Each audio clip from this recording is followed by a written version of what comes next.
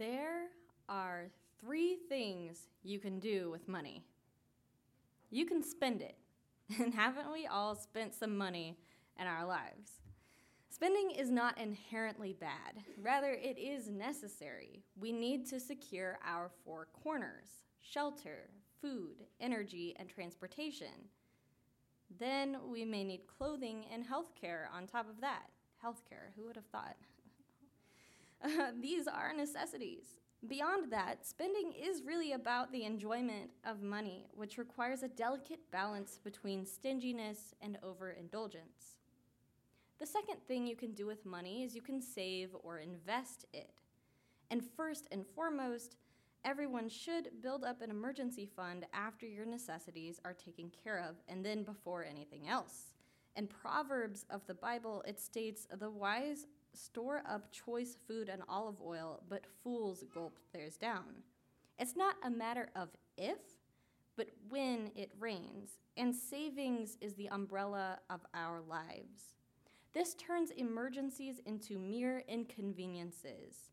It's the oxygen mask on an airplane.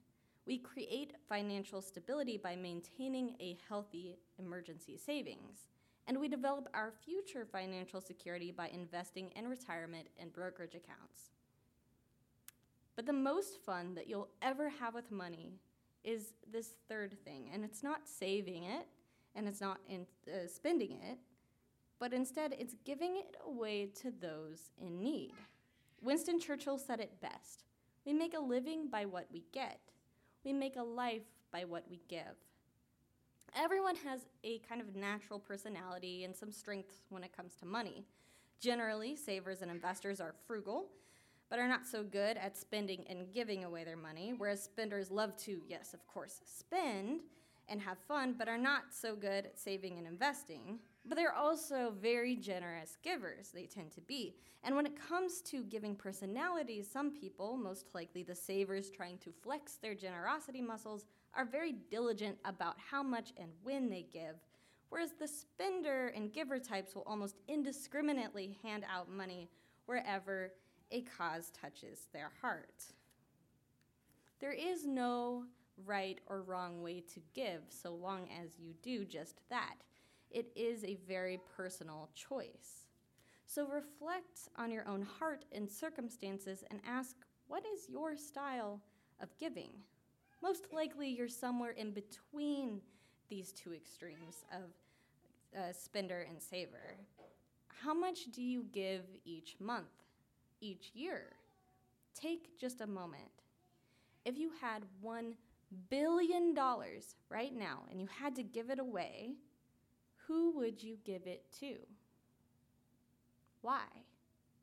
What about this person or organization you're holding in your heart right now calls on you to give? That's a lot of money to give.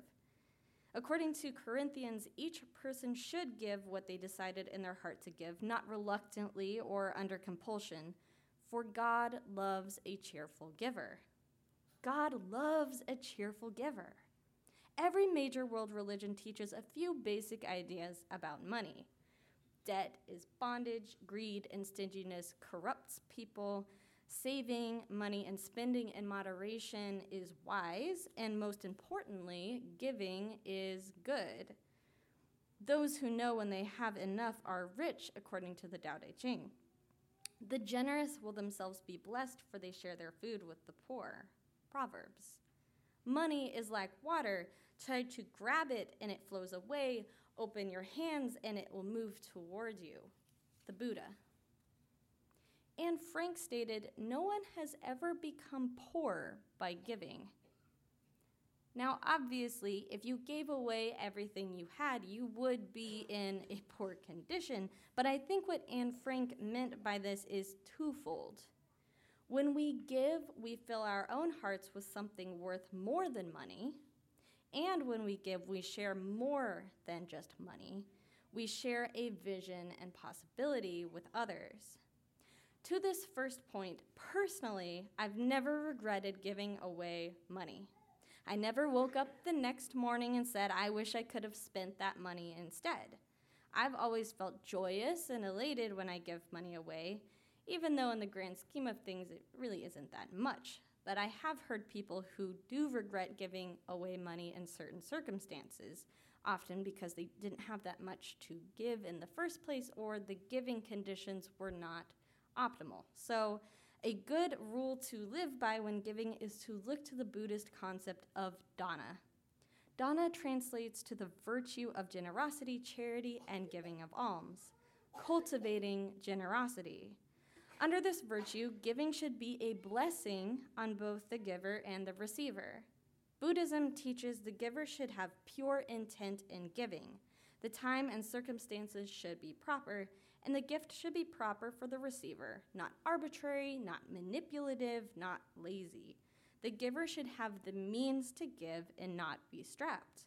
Cultivating generosity of spirit is an intentional action of pure and honest compassion. When we are able financially to give earnestly and honestly, we don't lose anything. Rather, we joyfully fill our spirit. To the second point, our gift truly has the opportunity to grow exponentially. Giving our time and talents in the form of volunteerism and giving money to causes we care about makes our community thrive. Every minute and every dollar are critical. $1 may not seem like that much, but we forget that we're not alone. When everyone gives a little, this little turns into a lot. It magnifies and opens up the doorway to possibility.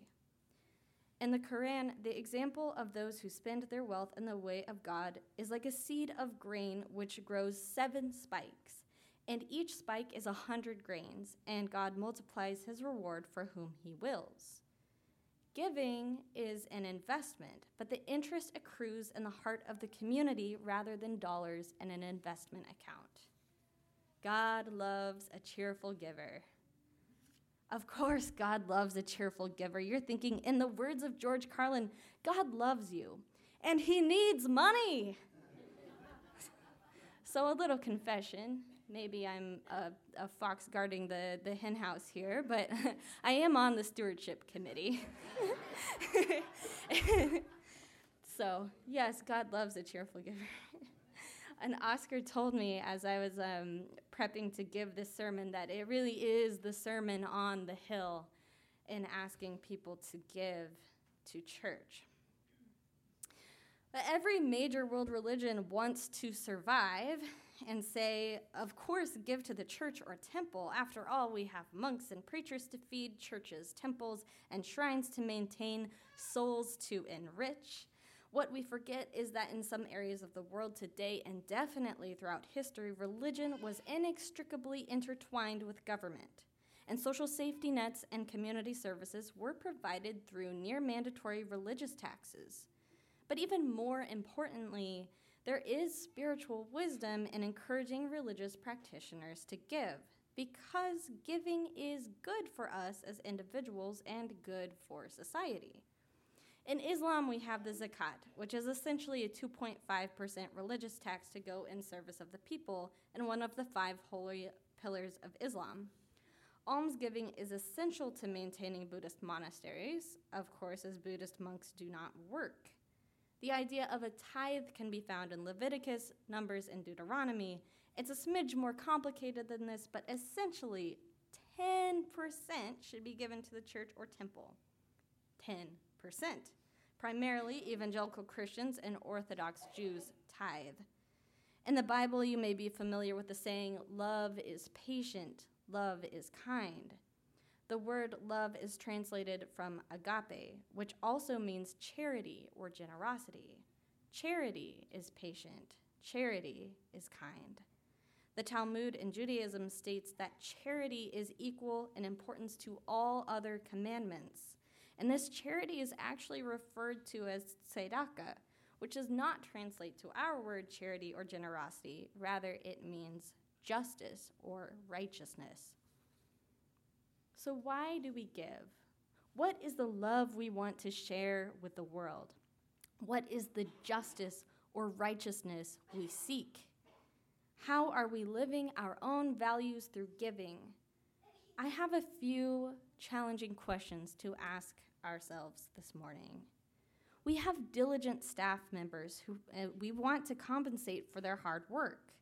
Are we offering them the pay, hours, and benefits we advocate for out in the broader community? Do we provide them quality resources to help them do their jobs? Are we compassionate to the people who foster our own spiritual enlightenment? We have a beautiful building that keeps us warm in the winter, cool in the summer, a sanctuary which shelters our souls, and a faith which calls on us to see the brighter side during tragedy. A building which brings us together nearly every day of the week as a community, not just every Sunday. Every day there are people seeking truth and meaning here, connecting through community. Are we vigilant in maintaining and expanding the building to help us grow physically and spiritually?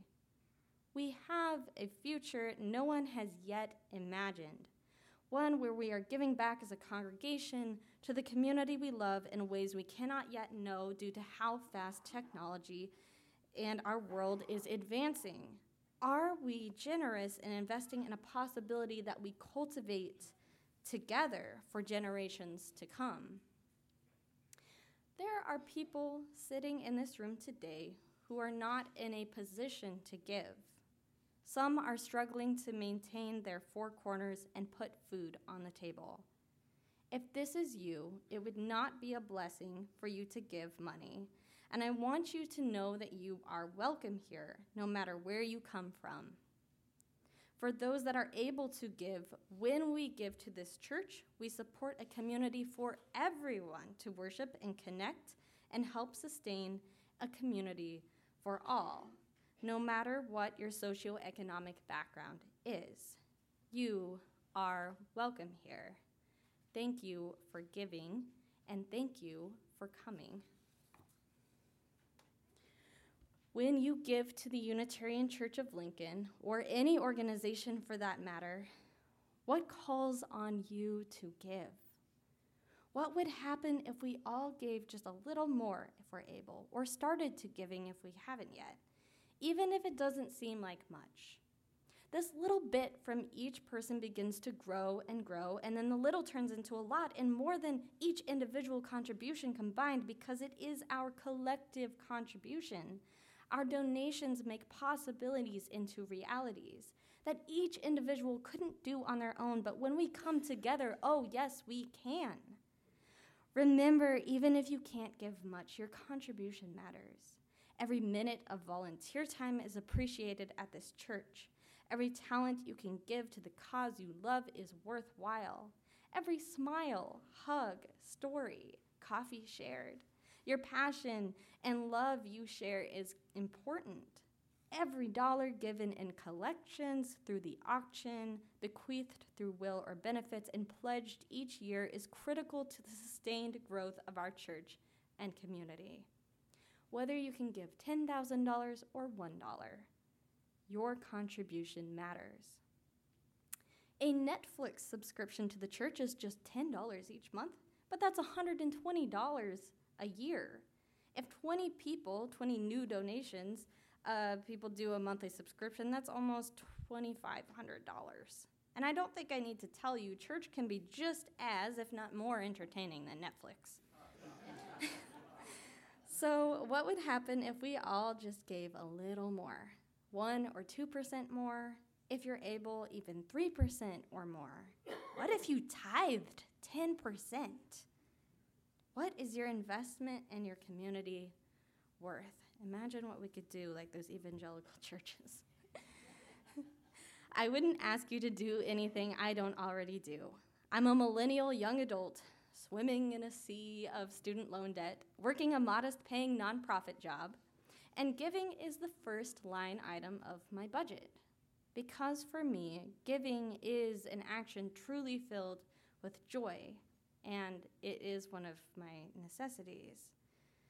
See, I was a student and living off student loans for most of my membership here. I really didn't have much to give, so I understand what it's like to want to give money desperately, but barely have my own necessities covered.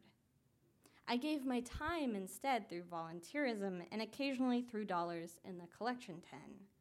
Remember, your contribution matters, no matter how small. My favorite time was when I had only a larger denomination of bill at Oscar's ordination for the minister's service fund, and I thought, well, it's either $20 or nothing. And though I didn't have much, that cash was, to me, I considered it fun money, left over from playing a music show, so I threw it in because for me, giving away that $20 was the most fun I could have with that.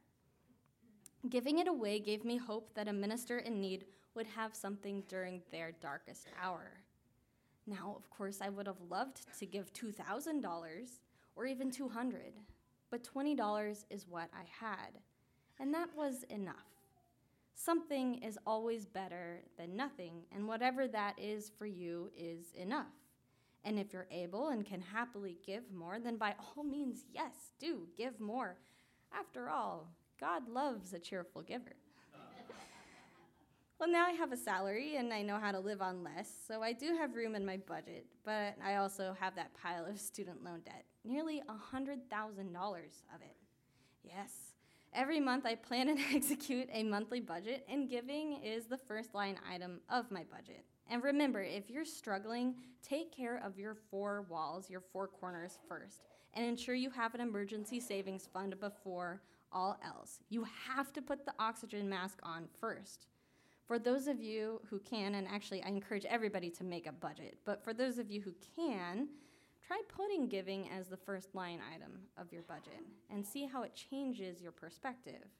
For 2019, I pledged $50 a month, a utility bill. So $600 total this year. Additionally, I've donated several $100s throughout the year to other organizations and causes I care about. When I pay off those student loans, I'm going to exponentially increase my pledge and donation to the church and other causes I care deeply about. I share this personal information and story with you as an example that, first of all, a little is worthwhile, and as a message of hope that it is possible to go from living off nothing to paying off debt while still giving what you can and planning to one day become an obnoxious giver. It's what motivates me to work, make, and invest my money. It's what motivates me to pay off my debt so that I can one day soon give more of my money away to people and causes I care about rather than repaying interest on a loan. Discover what motivates you to handle your money wisely and give generously. What is your why? Is it to leave a legacy? Give to the next generation? To give back to your community and church? To help support a welcoming community? To fight for justice? To breathe easy at night? Find your motivation and live your values through your gift.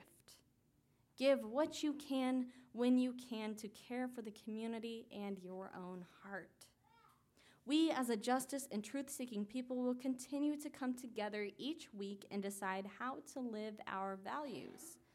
As we enter into the pledge drive and the giving season generally, consider how much you want to give and what the real rate of return is on your investment to the community you care about. Collectively, we should strive to be more intentional and wise stewards with our money so that we can be more generous with our spirits to nourish the community which nourishes us.